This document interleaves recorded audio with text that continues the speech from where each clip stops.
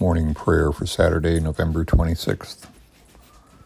Holy One, we long for this world to be changed, but the world we have is the one we've been given, so we can help change it.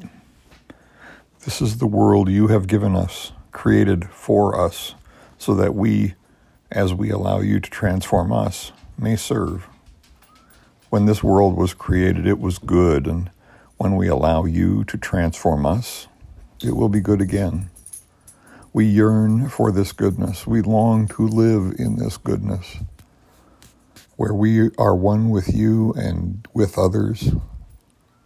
Come to us, be with us, be in us. Let the hope of a changed world well up in us as you come to us and through us. Oh, come to us, Emmanuel. Amen.